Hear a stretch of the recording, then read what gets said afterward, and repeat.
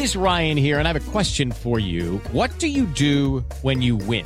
Like, are you a fist pumper, a woohooer, a hand clapper, a high fiver? I kind of like the high five, but if you want to hone in on those winning moves, check out Chumba Casino. At ChumbaCasino.com, choose from hundreds of social casino-style games for your chance to redeem serious cash prizes. There are new game releases weekly, plus free daily bonuses. So don't wait. Start having the most fun ever at ChumbaCasino.com. No purchase necessary. VGW Group. Void where prohibited by law. See terms and conditions. 18+. Você já parou para pensar que existe uma versão sua ainda melhor? Que você não precisa reinventar a roda para poder viver essa vida?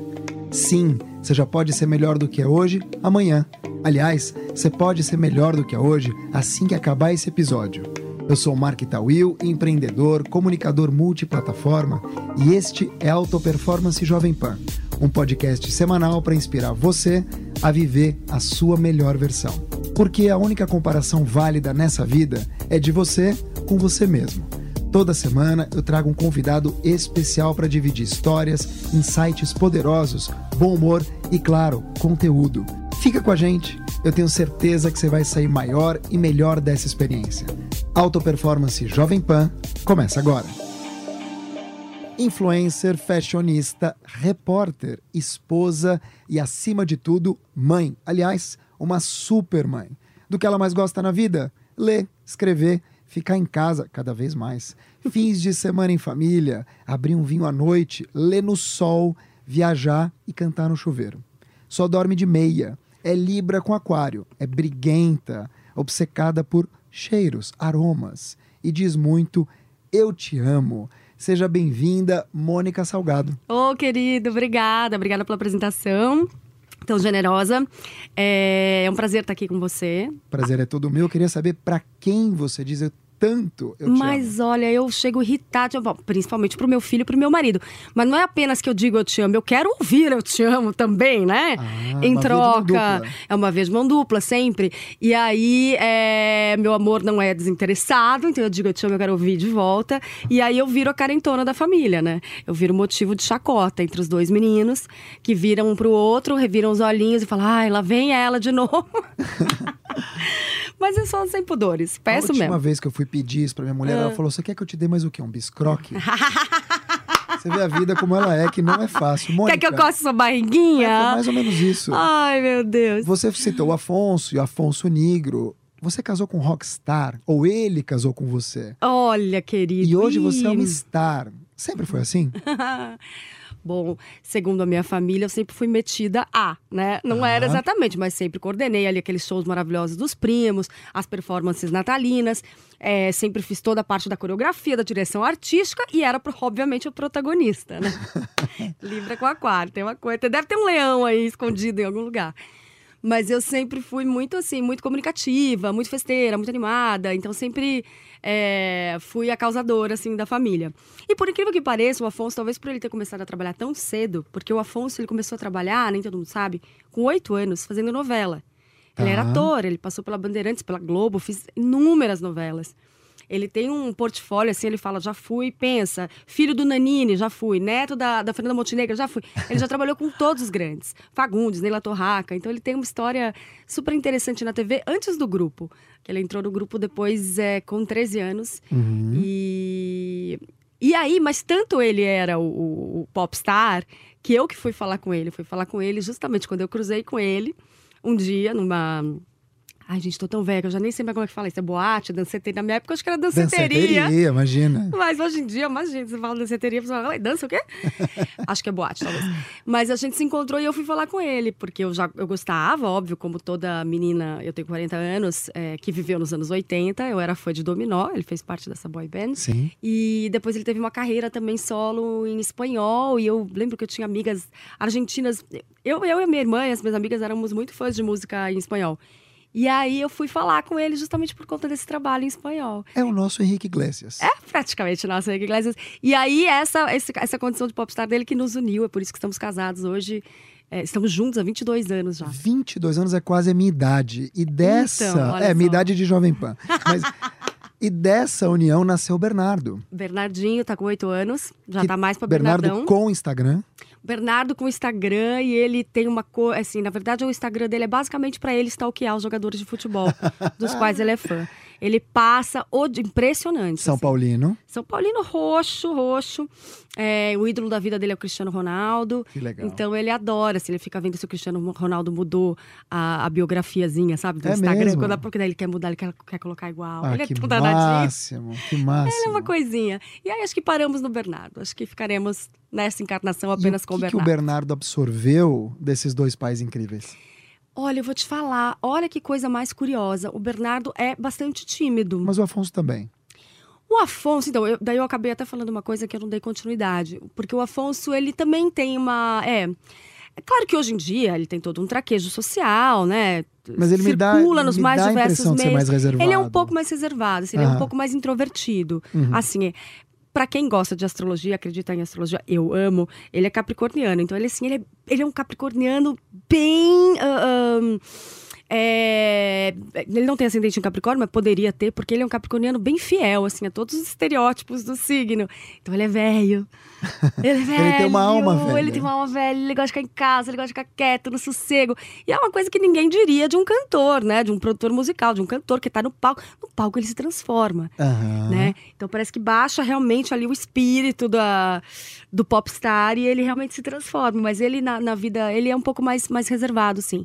E talvez o B tenha puxado mais o pai. O B tem uma timidez que às vezes fala, vai filho, vai, a gente quer que, né, que ele solte. E filho único, né, talvez isso também contribua para alimentar. Eu não tenho muita intimidade com os astros, mas eu vejo que você é Libra com Aquário. O que significa isso em português? Libra com Aquário, vamos lá, é ar com ar, né? Os signos eles são regidos pelos 4 elementos.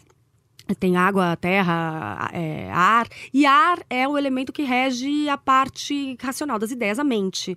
Então, são signos muito criativos, são signos, como o próprio nome sugere, um pouco aéreos. Então, a gente está sempre meio voando no mundo das ideias, no plano das ideias. E alguns têm muita dificuldade de colocar em prática, né, as suas ideias, de fato, executar as ideias que têm.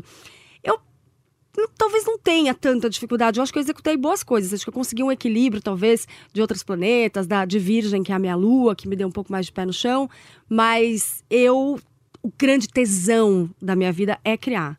Aí eu executo porque tem que executar, porque é parte do processo. Porque também você quer colocar aquilo no mundo e você quer que aquilo atinja outras pessoas, toque outras pessoas. Então eu acho que eu sou executora também, mas o grande tesão, a melhor parte do processo para mim é ter a ideia. E você teve muitas ideias ao longo da tua carreira. Você tem 20 anos de uma carreira focada em universo feminino. Você tem MBA em marketing de moda, por exemplo. Você foi redatora-chefe da Vogue. Você implementou no Brasil uma super revista que é a Glamour. E aí você virou notícia. E aí você passou a ser uma marca própria. Então primeiro me conta de que você trouxe, o que você vem trazendo desses seus anos todos regendo revistas ou regendo publicações de moda. E como é que você se transformou? Como é que foi essa virada para você virar a tua própria rede social com quase 400 mil seguidores? Você virar uma marca procurada por outras marcas e também por personalidades? Olha, eu acho que o que eu trago de bagagem é porque eu coloco até isso na maneira com que eu me defino no Instagram. Porque às vezes as pessoas perguntam, como você gosta de ser definida? Isso é tão difícil, né? Porque eu acho que ao longo da vida você vai adquirindo uma bagagem. E eu passei por muitas áreas da comunicação. Eu trabalhei em assessoria de imprensa, eu trabalhei em jornal, eu trabalhei em revista.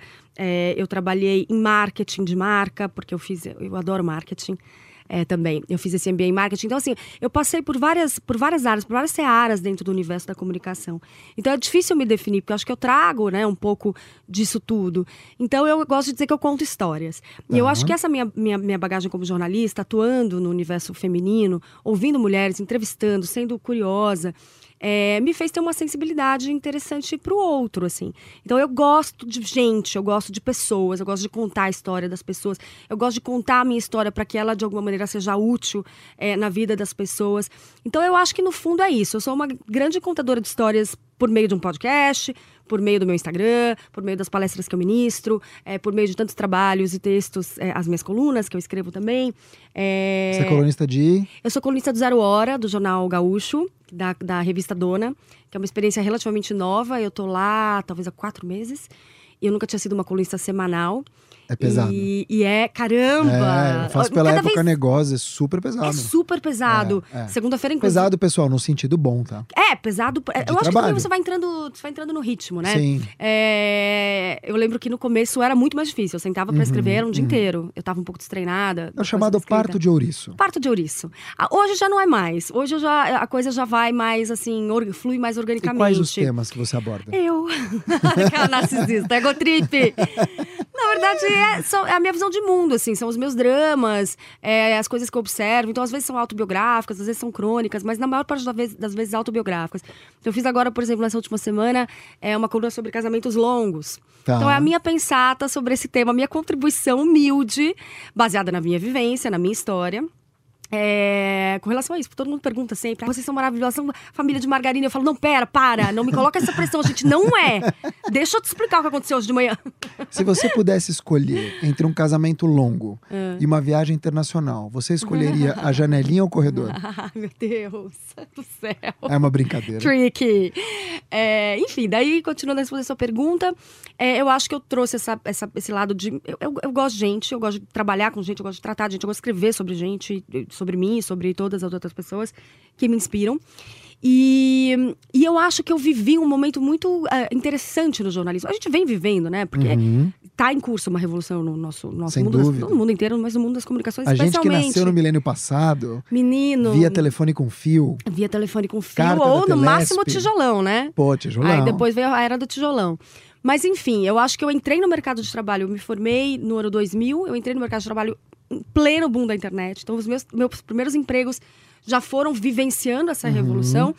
E um dos mais importantes passos profissionais que eu dei, que foi quando eu saí da Vogue, para assumir a Glamour, quer dizer, foi pela primeira vez um cargo de direção, né, um título nas mãos, uma marca para conceituar no Brasil, porque ela já existia lá fora, uma marca septuagenária lá fora, né? Mas que veio para o Brasil só em 2012. Então eu me vi ali diante de um super desafio num momento em que o mundo tava efervescente. O mundo da moda, o mundo da beleza, o mundo feminino, o mundo das comunicações, o jeito a gente perceber o consumo, a nossa relação com as marcas estava passando por uma transformação muito profunda. Foi o momento do Instagram, né? O Instagram surgiu em 2011, mas era só para iOS, né? Aí depois foi para... Não, era só para iOS, depois passou para Android 1 ano e meio depois.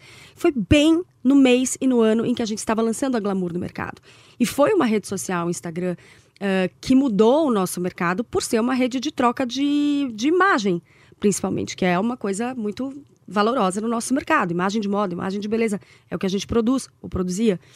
E então eu vi muito, protagonizei muito dentro do universo de revistas femininas esse movimento de fazer um conteúdo multiplataforma. A Glamour já nasceu muito multiplataforma, enquanto os outros títulos tiveram que se adaptar a uma realidade digital, uma realidade de transformação profunda. Eu acho que a Glamour já nasceu inserida, assim, no olho do furacão. Então a gente já nasceu com o nosso DNA, o time já nasceu com um DNA muito voltado para isso. Então eu tive o privilégio de acompanhar esse processo em que as pessoas estavam se transformando em marcas, né? E que as pessoas estavam passando a produzir o seu próprio conteúdo. Então a revista, né? As revistas que antes ditavam, imperavam ali o que era, de modo imperativo, o que era moda, o que era legal consumir, o que não era, o que era bacana, o que ia fazer você estar bem na fita. De repente esse papel, essa tarefa, ela passou a ser pulverizada, distribuída com outras pessoas. Então, se antigamente você tinha 10 títulos, de repente você passou a concorrer, entre aspas, com milhões de geradores de conteúdo, que eram os blogueiros, né? Que eram meninas bacanas, sem uma formação específica, mas nem era isso que se esperava delas, dando suas opiniões, dando suas dicas de consumo. Então, assim, a concorrência se multiplicou do dia para a noite e a gente teve que se adaptar nesse processo. Interessante você falar. No ano que vem eu lanço pela HarperCollins um livro chamado Seja Sua Própria Marca, em que eu falo exatamente sobre isso. Pessoas que pensam e agem como marcas próprias. Esse é um tema bem interessante, você não acha? Eu acho interessantíssimo esse tema, assim, eu queria ter tempo de estudar mais, assim, eu leio muito a respeito, mas vou ler seu livro. Tomara. Vou ler seu livro. Que você possa participar também. Tomara, vai ser uma honra.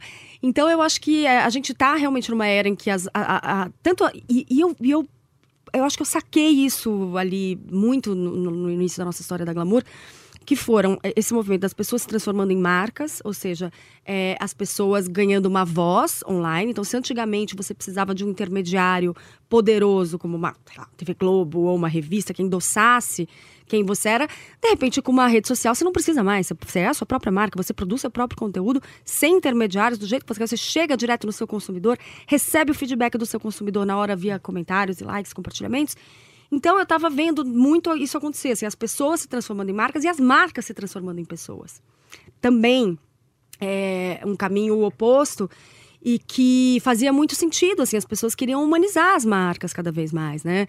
Então, a gente via isso acontecer e eu falava, bom, eu aqui como revista, de repente, olhando para os meus concorrentes, vendo dessa maneira fria, impessoal, professoral com que eles passam o conteúdo, isso é tão passado, isso é tão fora de moda. O que as pessoas querem é calor humano. Mas você já se via como marca própria? Porque hoje, Mônica Salgado é uma marca própria. Eu acho que já, talvez não de uma maneira profissional, técnica, talvez eu nem souber, mas pra mim era muito claro, pra mim era extremamente claro, que eu e o meu time, porque eu fazia isso com o meu time também, eu queria que eles fossem conhecidos, eu queria que as pessoas tivessem uma cara, eu queria que o meu leitor soubesse quem estava fazendo aquela revista. Porque pra mim não tinha mais como ser diferente. E isso era uma coisa, hoje é absolutamente comum, mas naquela época ninguém sabia quem é. Tirando a Ana Wintour, que é a diretora até hoje da Vogue americana, ninguém sabia quem era quem. Ninguém sabia quem fazia a sua revista preferida. Quer dizer, aquela pessoa que tava lá, falar uma coisa, uma palavra feia, tipo, cagando um monte de regra pra você, de moda, de beleza, de lifestyle, de viagem. Você não sabia quem ela era? Se ela era... Qual era a idade dela? Ela tem filho? Ela não tem? O que ela acredita? Ela é ruiva? Ela é negra? Ela é oriental? Isso conecta mais com o leitor? Mas não tenha dúvida, isso sim conecta com o leitor, né? Porque daí você realmente tá criando um laço ali real, eu acho que muito mais forte, muito mais indestrutível, que é de ser humano com ser humano, né? A gente está ouvindo Auto Performance, um podcast aqui na Jovem Pan para você viver, encontrar e celebrar a sua melhor versão. Hoje, com Mônica Salgado, que é jornalista, influenciadora, é sua própria rede social, aliás, uma marca própria. Se você quiser saber mais desse podcast, por favor, assina. A gente está no Deezer, a gente está na Apple, a gente está no Spotify, você está aqui na Jovem Pan para que você não perca nenhum episódio. Eu sou o Mark Tawil, você me encontra em qualquer rede social, como Mark, com C, Tawil, T-A-W-I-L. Você me manda uma mensagem e a gente conversa, ou fora do ar, ou aqui no ar com você também. Mônica, te ouvindo assim, a gente percebe que tem muita consistência. E esse é um mundo, muitas vezes, em que os preconceitos nos mostram que o mundo da moda tem muita futilidade. Como você trabalhou isso? Como é que você trabalha isso hoje? É só coragem ou tem muito trabalho envolvido? Pois é, eu não trabalho 100% com moda, ainda que seja um assunto que me fascina, que eu amo. Sempre fui muito ligada e sempre muito interessada nos processos de produção. E, de novo, também tive o privilégio de acompanhar essa grande transformação que a gente viu acontecer tanto nos veículos quanto no mundo da publicidade também, né? No sentido de dar voz a grupos que antes não tinham voz, né? Então a gente... Mulheres negras, pessoas com deficiência, pessoas que são únicas... Bom, todos nós somos únicos, óbvio, mas celebrando, né, essa diversidade. Vitiligo. E a gente fez muito isso na Glamour também. A gente fez isso de muitas formas na Glamour. E hoje em dia você abre, felizmente, uma revista de moda ou qualquer revista... Você liga a TV, você vê que o mercado publicitário também acordou para essa questão da diversidade. As próprias empresas também cada vez mais preocupadas em ter quadros diversos nos seus funcionários. Tem, inclusive, departamentos de representatividade, de diversidade nas empresas. Eu já até visitei alguns. Então, eu acho que assim, a gente realmente vive um momento, que bom, né? Que vivemos para ver esse momento acontecer. Assim, de tantos grupos que antes que não tinham representatividade, que hoje conseguem se enxergar na publicidade, conseguem se enxergar porque são mercados consumidores, além de tudo, além da questão humanitária, né, da igualdade, óbvio, mas também são mercados consumidores. Então, assim, é até difícil de acreditar, né? Como é que o mercado, assim, consumidor em potencial, como é que a indústria não enxergava essas pessoas como potenciais consumidores que são? Demoraram tanto tempo para incluí-las nas suas peças publicitárias ou nas suas matérias editoriais. E aí, quando a gente fala do teu trabalho especificamente, hoje, se a gente puder definir Mônica Salgado, você é colunista, Você também faz trabalhos de comunicação, você é palestrante, sempre com temas. Eu te pergunto isso porque essa transição, quando a gente tem um trabalho fixo ou a gente trabalha numa empresa, você tem muito um drive ali da própria empresa.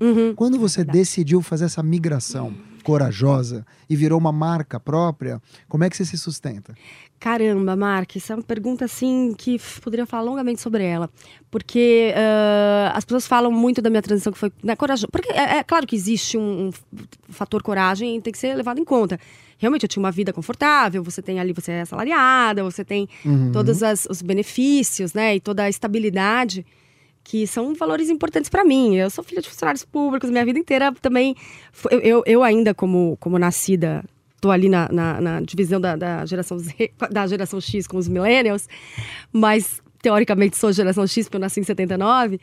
Eu também fui criada e meio que estudei para ter um emprego, para ter um trabalho, para vencer numa empresa, né? E aí eu vi o mundo se transformando diante de mim. O que eu escolhi fazer, que é ser jornalista, trabalhar em revista feminina, que sempre foi meu sonho, que eu realizei, graças a Deus, mas eu também vi aquele universo ruir ao meu redor, porque não era mais da maneira que eu tinha estudado, que eu romantizava e que eu vivi, que eu cheguei a viver, né? Então a gente viu realmente que existe o mercado estava se transformando, a publicidade tradicional já não tinha mais espaço, tudo virou um grande branded content, né? Que é o conteúdo que as marcas te pagam para que você transforme. É uma publicidade disfarçada, vamos dizer assim, de conteúdo editorial, né? Então a pessoa estava folheando a revista e ela quase nem percebe ali que se trata de um comercial, de uma publicidade, de uma marca, porque ela é travestida com uma cara editorial.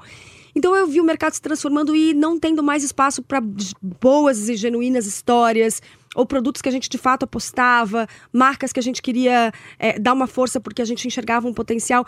Tudo virou muito vendido. E eu via isso acontecendo diante de mim. Então, assim, foi uma decisão corajosa, pero não útil. Eu também enxergava um mercado ruindo. Quer dizer, tem uma estratégia por trás também da tua própria vida, de tomar as rédeas e dizer, cara... Sim, acho que sim, de tomar as rédeas e falar, bom, agora eu vou fazer do meu jeito. Eu sei gerar conteúdo. Eu quero fazer do jeito que eu acredito. Eu não quero mais ser regras de grandes grupos. Eu posso te definir como workaholic? Já pôde, hoje não mais. Acho que eu vivi uma fase bem workaholic, bem doente. No auge da Glamour, ali em 2014, 2015, eu tava bem doente no trabalho. Doente como? Eu acho que eu não enxergava que eu tava, mas eu certamente tava. Tipo um pré-burnout. Um pré-burnout, assim. Realmente eu acordava e dormia pensando em trabalho. Colocava todo o peso do mundo nas minhas costas. Como se eu fosse realmente a figura mais, assim, meu Deus, mas se eu não responder esse e-mail agora, o mundo vai acabar, a revista não vai sair. Então me dava uma importância muito grande. E era um projeto muito meu, era um projeto que eu mergulhei de maneira muito passional mesmo. Então realmente eu me sentia responsável por tudo, né? Era o ar que eu respirava, era aquilo. E como é que você sacou para poder sair disso? Terapia, excelente. E acho que vendo ali também o mundo mudando ao redor, aquilo me deu um nó, assim, na cabeça mesmo. Quer dizer, pé no chão. Pé no chão. E assim, de você realmente falar assim, não, mas espera, isso aqui tá indo por um caminho, esse caminho não me agrada, então é hora de eu começar a olhar pro mundo, enxergar outras oportunidades, enxergar também uma maneira de equilibrar a minha vida. Acho que os primeiros anos, assim, do meu filho eu tava no auge da minha vida profissional, no auge da entrega para um trabalho, né, entre Vogue e Glamour. Então eu acho que eu perdi muita coisa que na época eu não enxergava como perda. Eu vou falar dele, mas antes eu quero que você me responda no que você tem vivido nos últimos tempos, depois que você fez a transição. Legal. Vai fazer 3 anos, tem 2 anos e meio, vai fazer o ano que vem 3 anos, que eu saí. Aí logo assinei com a TV Globo, eu fui fazer um quadro no Video Show. Lembro. Que era um quadro que eu tinha muito carinho, porque também foi um quadro que eu criei, que eu sugeri. E aconteceu, nem esperava, nem era um plano, nada, mas aconteceu e foi muito legal, foram 2 anos. E eu tinha total liberdade, porque eu ficava entre Rio e São Paulo. Então isso me permitiu, além de me dedicar à TV Globo, fazer milhares de outras coisas que eu gosto. Como as colunas. Eu tinha uma coluna na Marie Claire, na época, no site, que era muito legal, que era contando trajetórias de sucesso por meio dos fracassos. Tá. Eu falava com grandes executivos e que eu admiro, que a gente endeusa, né? A gente endeusa, a gente tem uma admiração. E de repente você tá diante daquela mulher e aquela mulher fala, olha, eu me sinto uma impostora todos os dias. Não tem um dia que eu não me pergunto o que é que eu tô fazendo aqui. Então isso é uma coisa que dá um conforto, assim, pra alma. Ouvir outras histórias de pessoas que são humanas como nós. E aí eu fiz muitas palestras também. Viajei muito, fazendo palestras. E viajei realmente o Brasil, falando sobre redes sociais. Principalmente para marcas de moda, ou clientes finais de shoppings. Falando um pouco sobre essa revolução e como você pode se inserir nela sem pirar. Como você pode tirar o melhor dessa experiência de estar online e fazer aquilo otimizar os seus negócios, que esse é o objetivo. Seja o seu negócio, qualquer um que seja, na verdade. Você pode trabalhar para outra pessoa, você pode ter o seu negócio próprio, você pode ser o seu negócio, você ser a sua empresa, né, a sua marca. Então, assim, a rede social tá aí pra gente usar de maneira inteligente para alavancar esses negócios. Então, eu tenho falado muito sobre isso ainda. E aí tem um projeto que é muito especial para mim, que é o Talk com Money, que é uma marca, que a gente fez um grande evento aqui em São Paulo, no dia 5 de outubro, com mais 2 sócias, e que foi incrível. Foi um dia inteiro de painéis, de troca de experiências, de mentorias, de palestras sobre carreira, sobre marketing de influência, sobre redes sociais, que foi um tesão, e teremos muitos outros. Foi apenas a primeira edição. Que bom, no próximo eu quero ir. Opa, completíssimo. Aqui em Alta Performance a gente fala muito da questão do equilíbrio, de se melhorar. E você citou agora há pouco o Bernardo, teu filho. Você sentiu que houve ali, por conta do trabalho, um exagero do trabalho e acabou descompensando um pouco a balança da família? Você percebeu isso? Sem dúvida, muito. Descompensou muito. Vamos dizer assim, que até essa minha tomada de consciência, que foi lá por 2016, eu fiquei uns bons 4 anos bem descompensada, bem desequilibrada. E aí, assim, é muito difícil a gente tem uma vida só pra gente ser tanta coisa, né? É tão difícil. Inclusive, outro dia eu escrevi uma coluna que era o mito da vida equilibrada. Como eu acho que a vida equilibrada é uma coisa que a gente tem que perseguir. Mas como eu acho que a gente tá sempre em débito. A gente tá sempre... Por que a gente persegue o equilíbrio? Porque a gente tá meio que quase sempre num estado de desequilíbrio. É normal. Algum setor da tua vida vai estar sempre... Você vai estar sempre em débito naquele momento. Então, eu acho que, assim, era o momento de colocar pra cima, de construir um projeto que foi o meu grande case, assim. Eu falo na terapia que foi o meu Oscar. Eu acho que a revista Glamour foi o meu Oscar. Eu tenho muito orgulho de ter colocado esse projeto pro mundo. Então, eu acho que talvez fosse o momento mesmo. Eu acho que hoje, se eu pudesse voltar no tempo com hoje o conhecimento que eu tenho, eu teria tentado fazer de maneira mais equilibrada. Mas hoje eu tenho uma consciência muito maior desses múltiplos papéis, assim. Então, eu acho que eu tinha muito a provar naquela época. Hoje eu já não sinto que eu tenho mais tanto a provar. Então, isso me deixa, assim, flutuando pelo mundo de uma maneira um pouco mais confortável e um pouco mais leve do que eu era, sem dúvida, 10 anos atrás, né? A família tem qual peso na tua vida hoje? Nossa, a família tem um peso... Não, eu sempre fui muito família, muito, muito. Tanto que, assim, minha família se reúne até hoje, todo sábado, na casa da minha avó. A gente é muito grudado. Muito unido, assim. Então, a família sempre foi muito importante. E aí, quando eu construí o meu núcleozinho, né, com meu marido, com meu filho, e agora nós mudamos de casa, faz 6 meses que a gente mudou de casa, isso se intensificou muito. Porque a gente foi viver um outro estilo de vida. A gente vivia, né, aqui em São Paulo.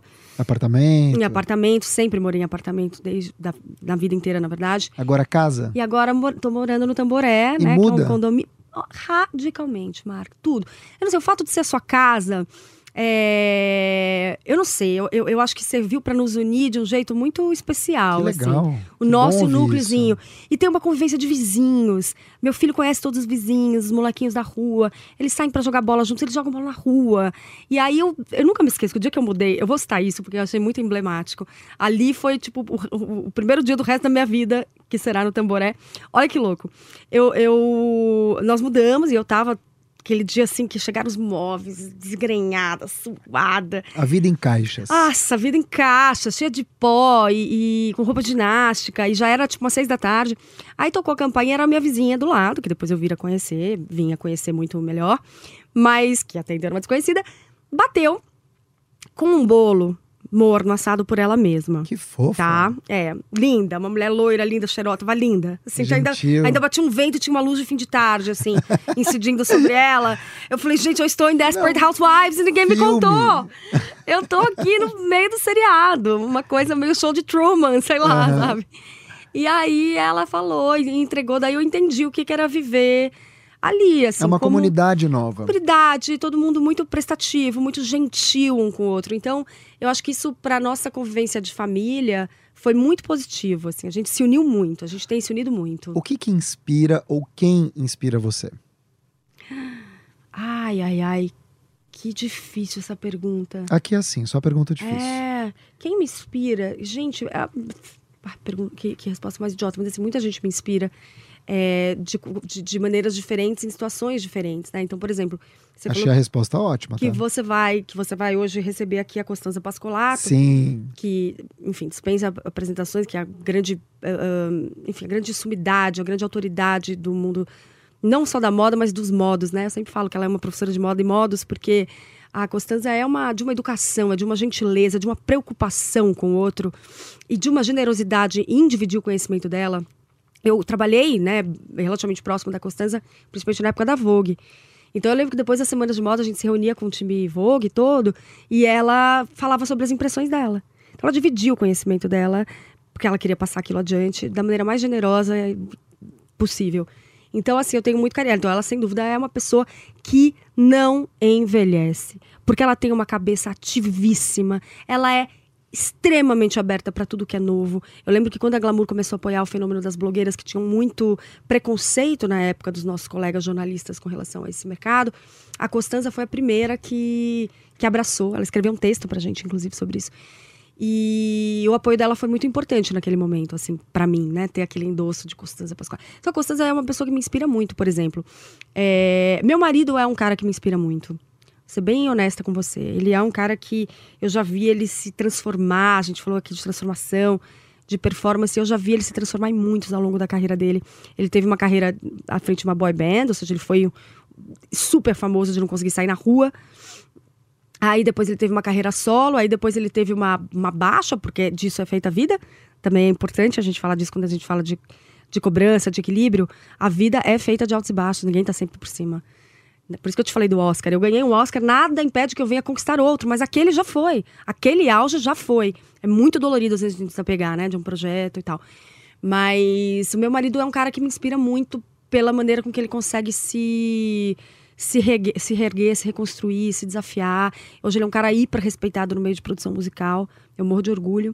E a gente já passou por muitos altos e baixos juntos.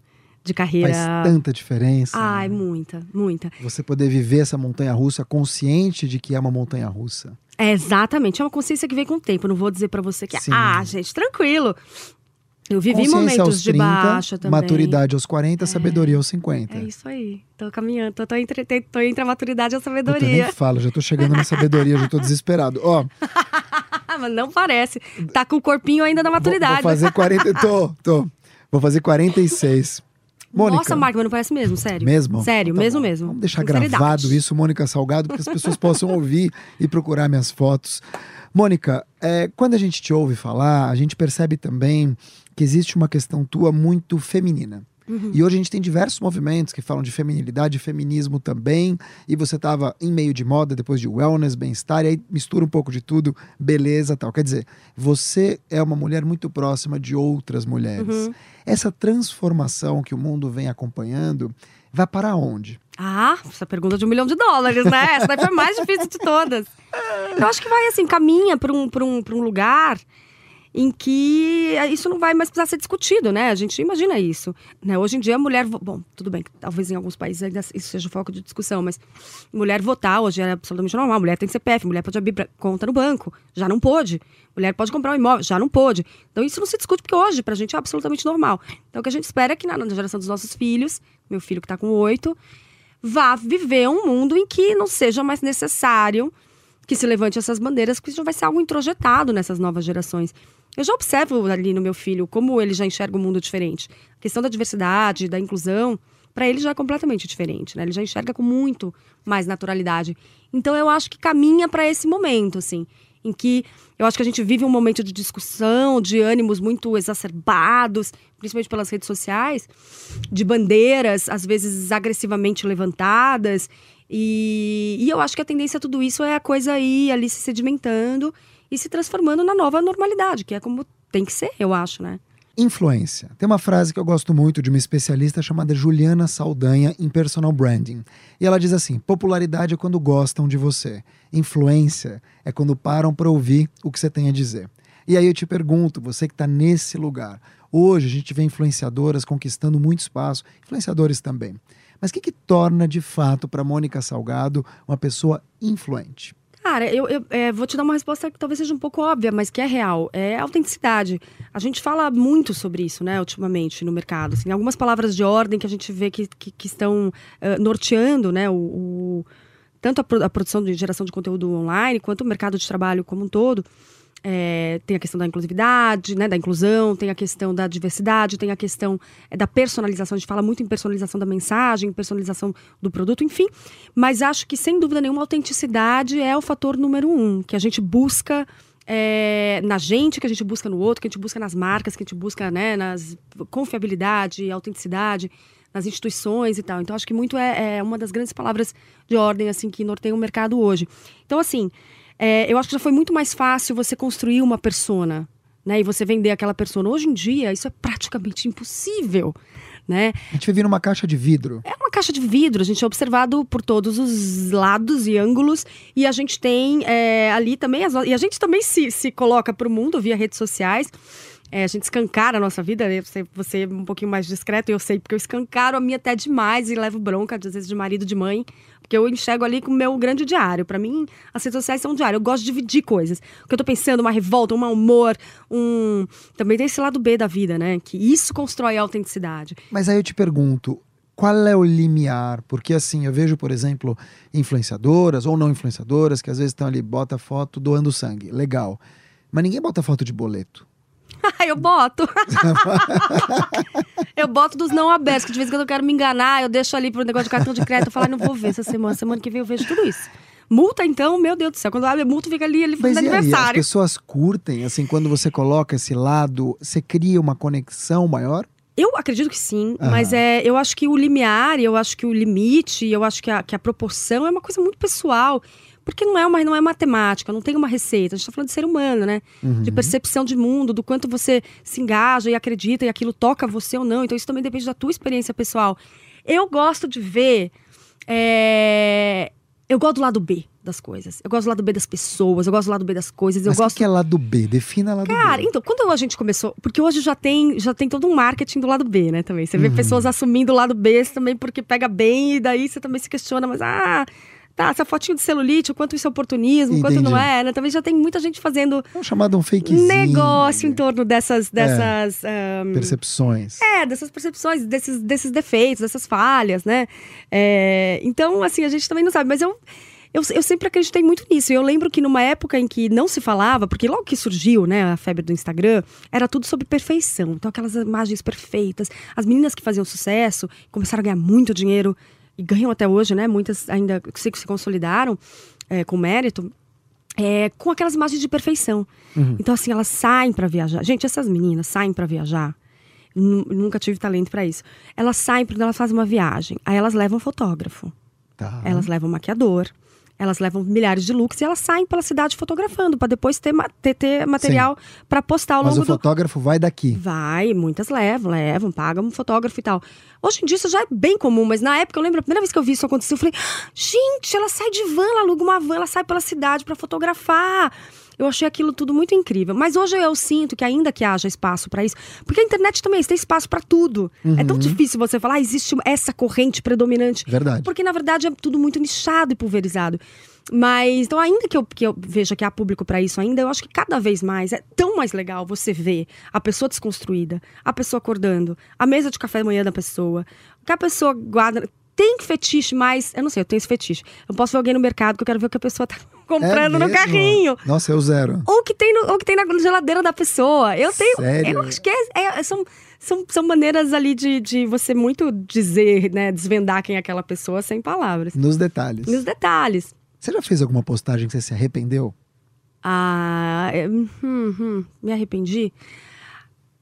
Já que eu editei no dia seguinte, eu fiz uma postagem que era meio um desabafo, assim, no dia que eu tava muito carente, de mal com o mundo. Eu tinha recebido meia dúzia de notícias, de respostas negativas, sei lá. Eu tava mal. E eu fiz, já faz um tempinho. E aí eu meio que eu acho que talvez eu tenha exposto algumas pessoas e talvez eu tenha pegado um pouco pesado. Aí no dia seguinte eu acordei. Sabe quando você tá, tipo, com aquela ressaca moral? Aí eu fui logo editar, assim, editei, suavizei. Deixei ali a mensagem, mas suavizei. E tem as coisas políticas, né? Hoje em dia, você fazer qualquer declaração política, sim. você tem que saber... Porque tem um lado que as pessoas não...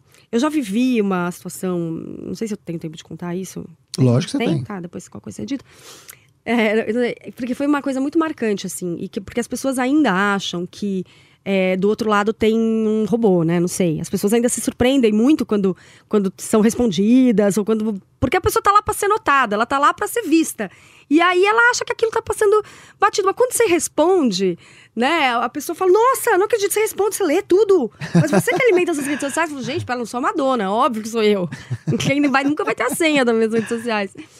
Tomara que um dia eu chegue até lá, mas não vai acontecer por enquanto. E aí, então assim, as pessoas acabam ofendendo, acabam pegando pesado, às vezes de maneira super gratuita, porque às vezes não entendem que tem um outro ser humano lá do outro lado. Eu já vi várias celebridades falando sobre isso, publicamente, ou mesmo em entrevistas comigo. O quanto isso dói, as pessoas não imaginam o quanto dói. Te dói? Dói. Eu não tenho muito mais esse problema, mas na época da revista doía muito, porque... cara, você é humano. Como é que você vai ser imune? Ninguém é imune a críticas. Mas críticas gratuitas, agressivas, raivosas. Liberdade de ofensa. Liberdade de ofensa, boa. Então, assim, a gente viveu um episódio na Glamour muito triste, mas que me ensinou muito.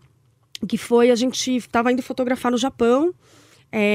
Uma capa, e a gente queria fazer um teaser, porque a gente não podia ainda contar o que era uma surpresa e tal. Aí, outro dia eu falei teaser, numa entrevista, a pessoa falou, bem se nota que você já tem 40 anos, viu? Porque hoje a nova geração fala spoiler. Eu falei, tá bom. Tá. Eu também não sabia. Então, gente, a gente quis colocar um spoiler. E aí, a gente fez uma brincadeira, que depois eu vinha de saber que era muito infeliz, de fazer o olhinho puxado. De falar, estamos muito felizes, estamos aqui comemorando, porque vamos fotografar no Japão. A gente sempre quis ir, sempre foi muito caro, aí a gente conseguiu viabilizar. Então, a gente estava, de fato, feliz. E aí, isso reverberou de maneira super negativa, principalmente fora do Brasil. No Brasil, menos. Mas aí teve um blogueiro, o Brian Boy, que é um blogueiro super pioneiro, inclusive a quem eu respeito muito, eu tenho uma carreira super consistente. E ele se sentiu muito ofendido com esse post, porque ele disse que isso não era apropriação cultural, como ele chamou.